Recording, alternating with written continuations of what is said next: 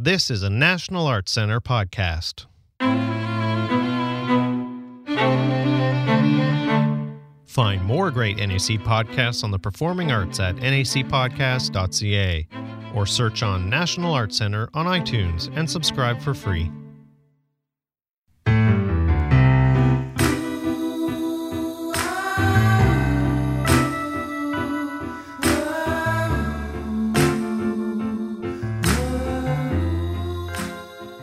Hello, and welcome to the We Love Canadian Music podcast. I'm your host, NAC Presents executive producer Heather Gibson.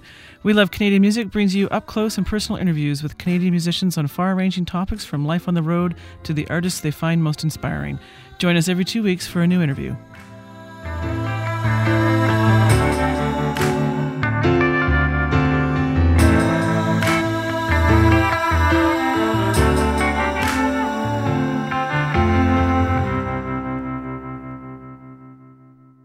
Okay, so here we are today with Amelia Curran. How are you? I'm well. How are you? Good, good. So one of the things that you say at the top of every one of your shows is, what is it you say? Hi, I'm Amelia Curran and I'm from St. John's, Newfoundland.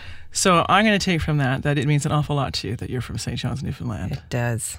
It really does, which is common in St. John's, Newfoundland. And I think that the world, well, if people know about St. John's, Newfoundland, if they've heard of it before, I think that they know that people who are from St. John's really like being from St. John's. So is it St. John's or is it Newfoundland? It's both.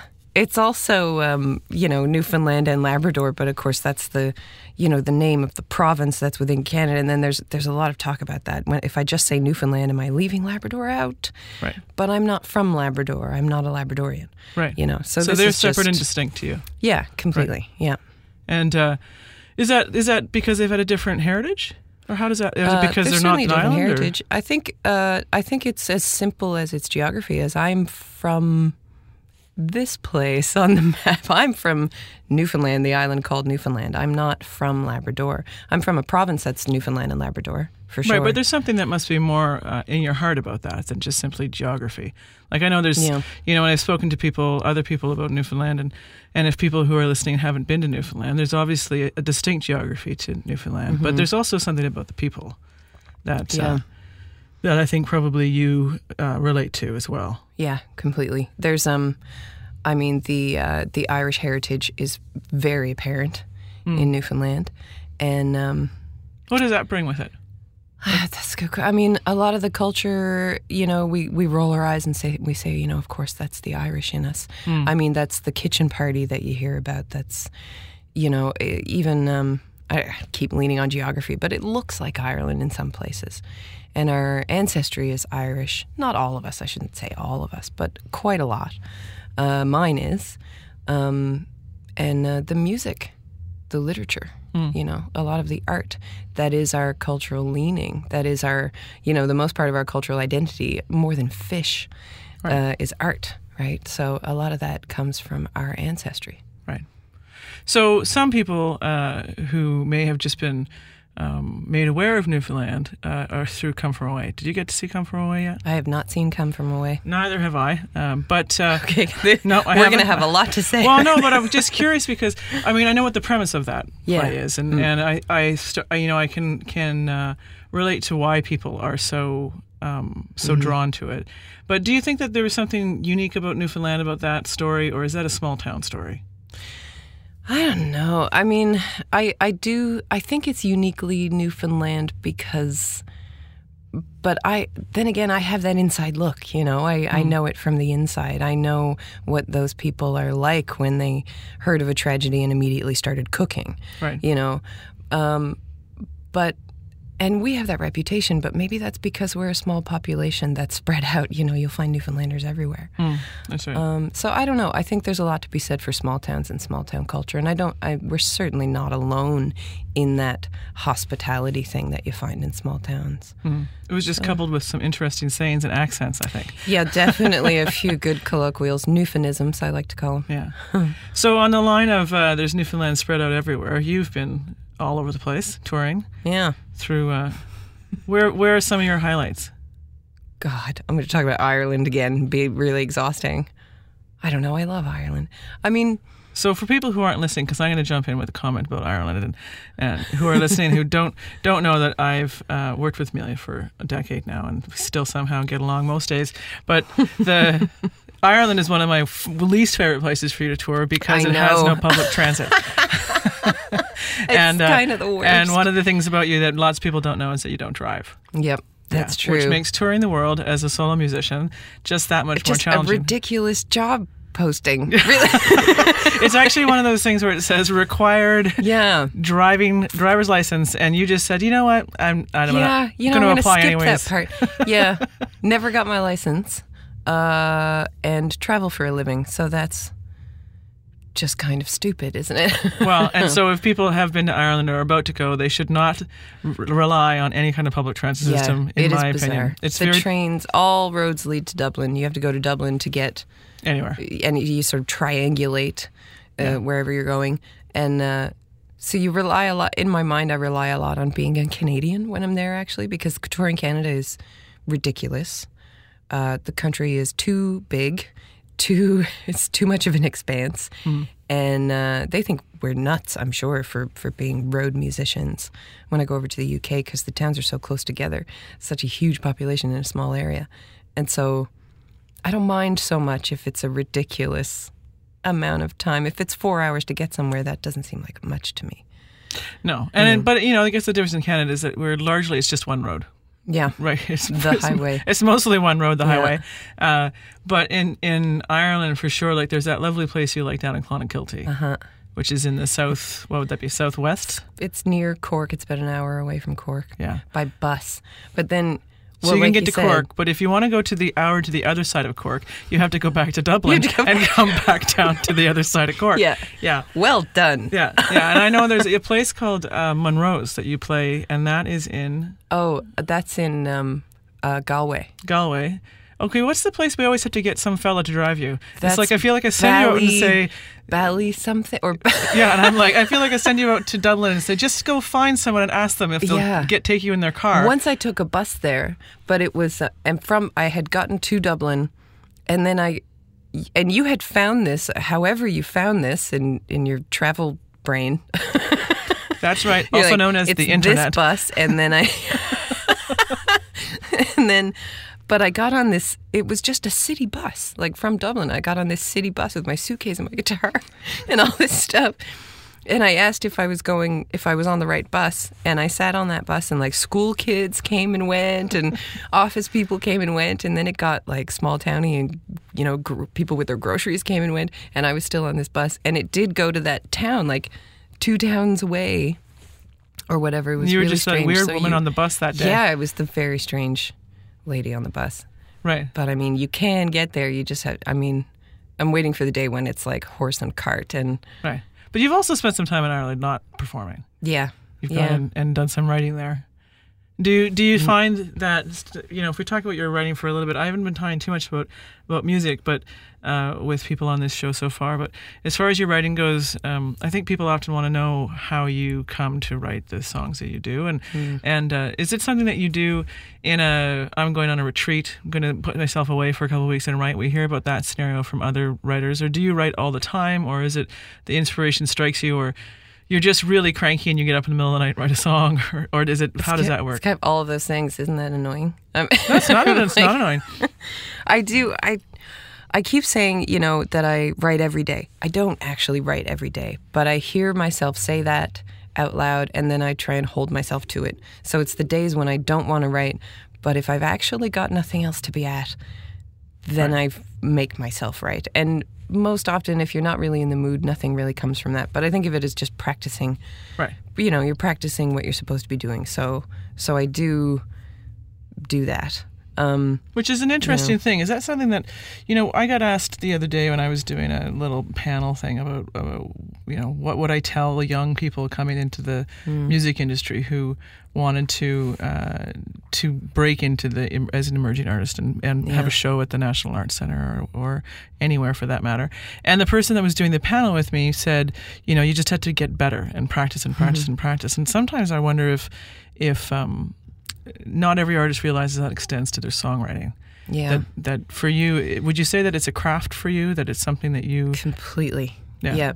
Right, nail on the head. It's a craft. It's something that you ought to practice, but it's tricky because there's that. I love the writing retreat. I love going off somewhere that's not your house or your office or whatever, and giving yourself at least a week to just pummel out these songs. I think it's great. It's inherently romantic. That's what you want. Is that romantic thing. So that song can write itself and just magically appear, and it can be that inspiration, that muse thing. Everybody wants that, and it does happen, but not as often as we say it does, Right. Right. I think it's work. I think you have to get better at it. Because also, to a point, if you're not practicing outside of your comfort zone, you're going to get good at that one thing. And then I feel like you can finish that task, and then all you'll have to do is to repeat yourself. Right. So I mean, in the interest of not repeating myself, I'll try and get better at it or different at it, or something. And so do you spend a lot of time in your day, are you a reflective person? Do you spend a lot of time quietly in your day? I was going to crack up laughing because I'm like, full well that I'm a very reflective person. It's not what I know, Amelia. I know. Sorry. I'm getting really into it. Because if it was about what I know. Well, what we'd be reading menus by now. Exactly. Reflective, yeah. Oh my God. Well, I mean, that's, and then I get sick of myself, and then I write things about just being tired of oneself. Yeah, I don't know. Sometimes I think reflection is all I've really got. What do you think the hardest part of your job is? That's a good question. I don't really know. When you've spoken about the romantic part, and people do think that there's a fair bit of romance too. Isn't it lovely? And you tour all, you get to go to all these places. And I've had conversations with other artists about how unromantic touring can be, and that the day in, day out of just like you've done today. You got up at 9 a.m, you drove here from Toronto, you've done your sound check now, and you're about to go to the hotel for probably about 10 minutes before you have dinner, and then you get on the stage, and then tomorrow, it's a sort of rinse and repeat type scenario. Very unromantic. Very unromantic, and it's something that makes me angry about week 3, and I know that you often do more like 4 or 5 weeks at a time. But is it the touring that's the hardest, or is it the sometimes I've heard people say, well, it's the always being on part. But there's not always being on part about my job too. I mean, I think there's lots of jobs that are that way. And if you're a face of something, it's going to be hard at some point. Yeah. Even if that face even if that thing also has your name attached to it. Right. I mean. Do you feel people have an expectation of you, the public, your fans? I don't know. I haven't. When you say that you're the face of, they have an expectation? I assume so, but I think that's fair. I think it's fair to have an expectation of somebody who's trying to sell you their creative work on the back of their own name, you know, and I think it's fair to have an expectation of that person to be available to you. It's certainly tiring, though. Yeah.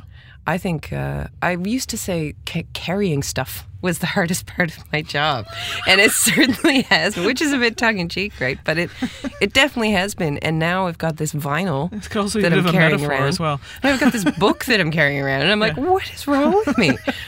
Why did I make this stuff that's known to be heavy? And in fact, we even talked, both of us, about that, of saying, I was like, do you really want vinyl? I know they want vinyl. I was like, maybe we could just make them the artwork. We'll fold it up nicely and put it in the We talked about CD. doing a small one. What are the small ones? This is the what I little know about 7-inch vinyl. ones. Yeah, we talked about doing that, but then that. So now there's these things. I was packing them up today. Vinyl, books. I was like, I hate my life. But that's all foolish. But I think after however many years, I think the hardest part of the job for me is social media, which is related to what you were saying about being on all the time and being available all the time. And also, I'm just a little bit of a Luddite, and I like it that way. So it's very difficult for me to translate. And then, when you don't want to do something and you sort of try and talk yourself out of it a little bit. If you don't want to do the dishes, you convince yourself why it's okay not to do the dishes. And with social media, I will talk myself into how little that really matters. It doesn't matter to me, but it does matter. And I think that expectation is fine. Well, and it's interesting.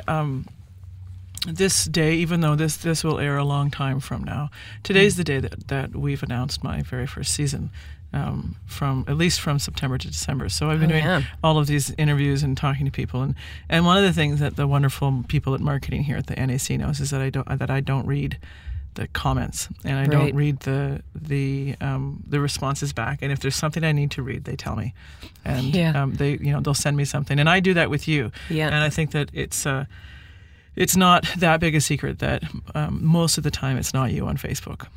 That there's, you can look at some of those things and you can tell when it's a personal comment from you versus when it's just us posting about a show that you have coming. And when people direct message you, I will send you a note and say there's some things you need to read on there, and then you go. But some of that, I've been reflecting a lot about the whole social media and the being on thing. And the reason that I don't read it, and I don't know if you feel the same way about this, that I don't read it is not because I'm not interested, but it's very hard to have that thick skin all the time. Because some people are, even if they believe that they're being nice, you're just sometimes not ready to hear about all the things that you should have done better. And then sometimes, so the marketing team here, they sometimes will just put them in one page for me about the things I should have done better, rather than wait. And you read them when you're ready for that. I read them when I'm ready to do it. It's like if I'm going to feel like I'm at the principal's office, I'm going to go there when I know that I'm going to the principal's office and I'm about to be lectured or something. Well, and Jill Kiley, who you know, who's the artistic director of English theater here, she leaves all of the reviews. Her team put them in a file, and she reads them 2 months later. So that the emotion of what you're doing in the immediate sense, she wants to know and wants to see the reviews and all the rest of it, but not in the heart of the heat of it. And also, I mean, I'm extrapolating about this because I think about it with my own, because I find there is an art to making choices and to putting a season together that you're sort of in the same way saying, here, what do you think? And then you have to stand behind that choice and that's right. thing, right? So and be the face of something. And, so then you say, well, we read the comments, but don't take it personally. But you sort of can't help it. And it, a negative thing can really spin a person out. Even the most reasonable, the most stable person. It's a lot to take in. I was talking to somebody recently about comments. Because that's a thing too, isn't it?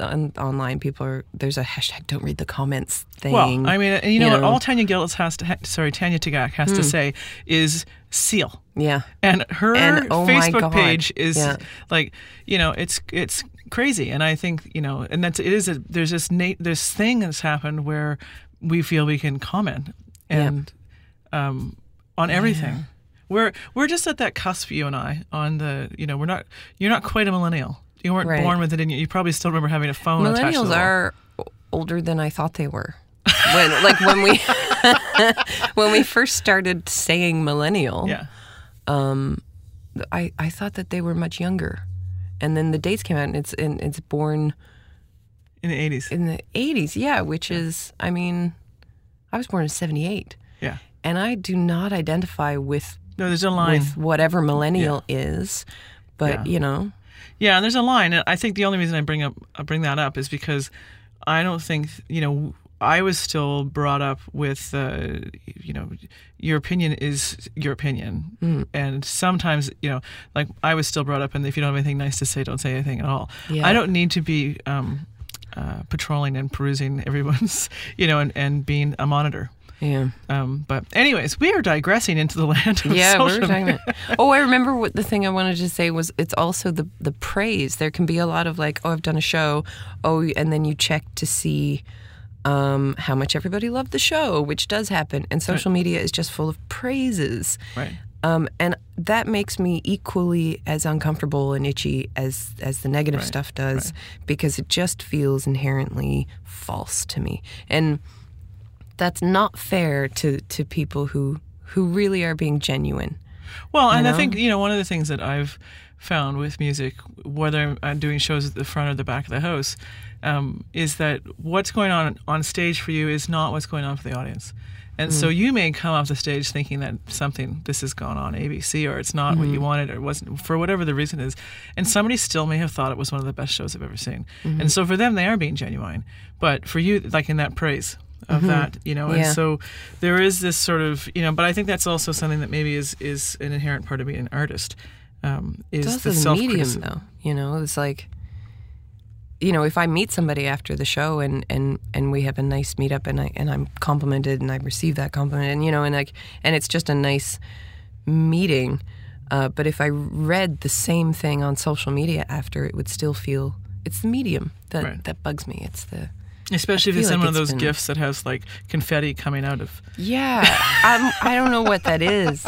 I mean, I know what that is. Yeah. I get social media. I get it, but I don't identify with it. Right. So speaking of putting your name on things and identifying with things, you've been doing having a lot of conversations about mental health these days. Yeah, and something that you're starting to find your voice on. Is that fair? Yeah, sure. Yeah, sure. Confidently, apparently. Yeah. That was very Canadian, almost Hoser like. You're like, yeah, sure. Yeah. So what made you start to speak about that? Because I think that when in the beginning of your career, at least during my time, which was near the beginning, I think in many ways, that you were quite reluctant to speak about almost anything personal unless it was in your songs, and there's been a real evolution of that. Would you say that's true? I don't know. You know what? I'm guilty of being aloof about a lot of things. That, like talking about mental health, telling my own story felt still. I don't love to do it. I don't mind. It's not because I'm shy about it or ashamed, but I feel like that's not the point. Right. I feel like my personal story isn't the point. Telling my personal story is just adding to the pile of whatever. But that's too aloof. It is important. I see reactions to personal stories, to mine, to other people's personal stories, is very empowering for people. So, but at first I just didn't think much of it. Right. And so now that you are putting a voice to those things, are you finding the reaction a bit overwhelming, or is it something that you're learning to embrace? It's overwhelming for sure.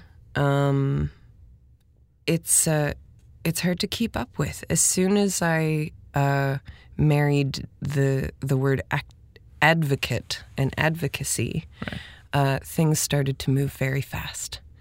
And I realized how many advocates there are out there for mental health services and for lots of other things too, and how hard these people are working, and how fast they're talking, and how fast they're moving and trying to keep up. And it's just so much, and it's really overwhelming. And I got lost, and we started this not-for-profit advocacy group, and added to the pile, and I get lost in it. Until... And you even made T-shirts to carry with you. Made T-shirts that I was going to carry around. And now I don't know what I'm going to carry around next. It's just, that's going to be my bio, like a life in luggage or something. The Amelia Curran story. Carrying. It'll be on W Network or something. Yeah, that's right. No, it'll have to be like a hardcover or something really heavy that you have to carry around. So you're in the thick of that, of having those conversations and speaking to people and being an advocate. Have you had a chance to reflect on one of the things when I listen to you speak about it and others, and I look at some of the stuff online, and so like you say, all these campaigns, these Let's Talk campaigns, and all these advocacy pieces, and I wonder about what it's going to take to really move the needle. And then where my brain goes is it compares to other things. Like I start to compare, like, how long did it take us to move a needle on this thing or that thing? Have you had a chance to reflect upon what do you think what's stopping this from moving the needle in a really significant way? What's stopping it? Why is it going so slow? Why is it going so slow? Why some of the things that I hear a lot about just from being in your periphery is about, say, healthcare services. Things to do with treating people with mental health issues and mental illness. And the stigma, I think is one piece of it. But then also, why is mental health and mental illness treated differently than cancer? Yeah. Or those, there's a whole list of things you can make as part examples. of it is perfectly reasonable, and it's just that the brain is very inaccessible as an organ to study. Right. And there are things that we don't know that may help, where mental illnesses come from. We know a lot, but we don't know a lot as compared to physical health issues. But the main thing is the stigma. Stigma isn't just an attitude. The reality of stigma is homelessness, imprisonment, death, like big scary things. And stigma, because of advocacy groups like mine who are running around waving these friendly flags of saying 1 in 5 and 1 in 4, and this is everybody, and people have a sister or a mother or a brother or a father who has a mental illness, and people will identify, but they're not identifying that mother or father with the person on the street or the person who committed a crime or, the person who has those challenges that keep them from participating in their community or their society. And it's because of stigma. And stigma is just a gentle word for discrimination. It's discrimination against the mentally ill. It's not against mental health. Nobody's against mental health. And I think that's a big barrier. I even say mental health advocate.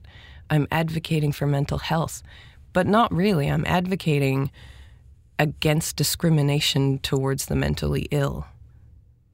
So when you say things like it's we don't know a lot about the human brain, or do you think that some of that stigma is that people just don't believe?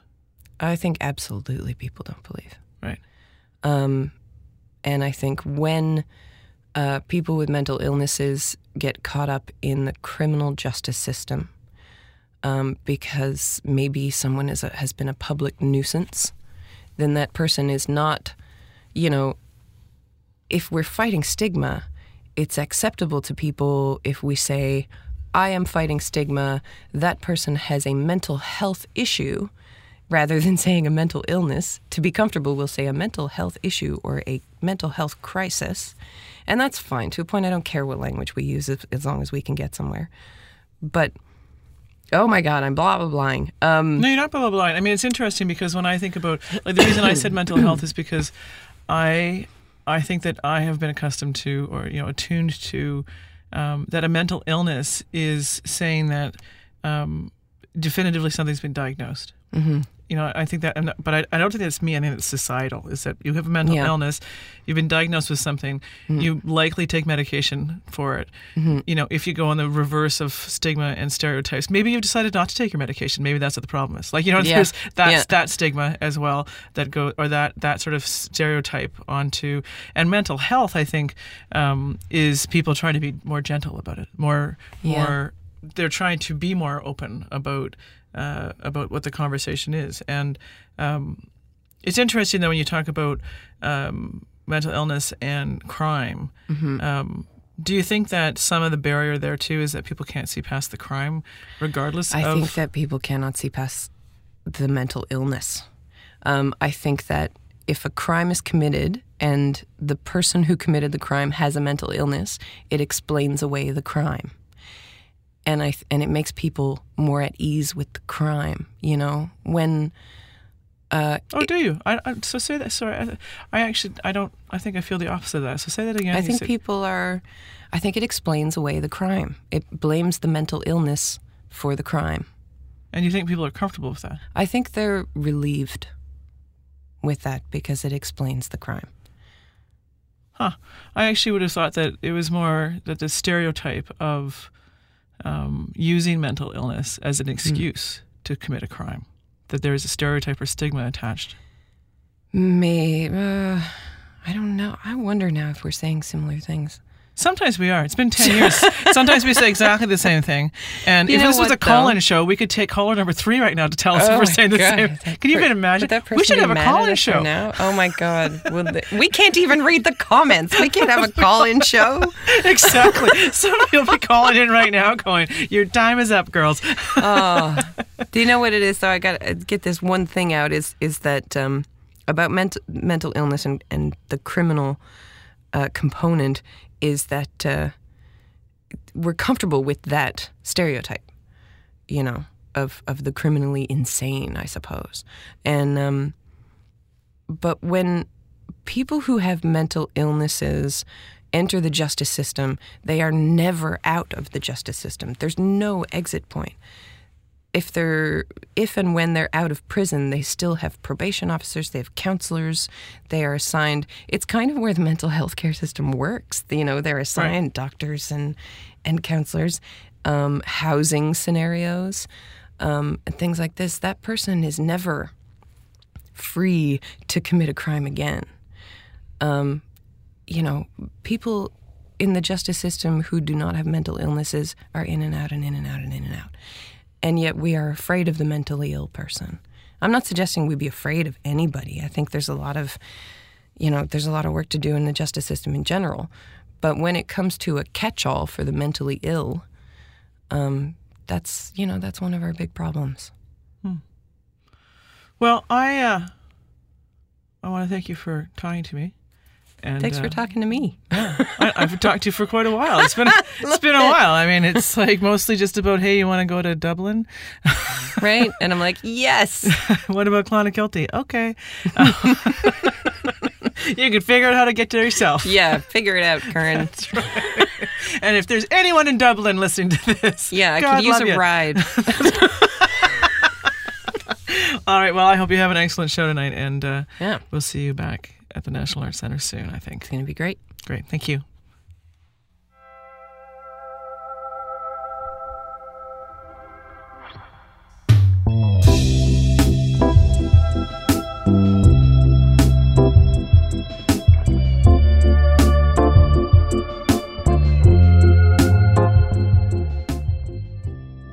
Thanks for listening to We Love Canadian Music. If you like what you heard, subscribe to the podcast. We hope you'll give NAC Presents a like on Facebook and find us online by searching for NAC Presents.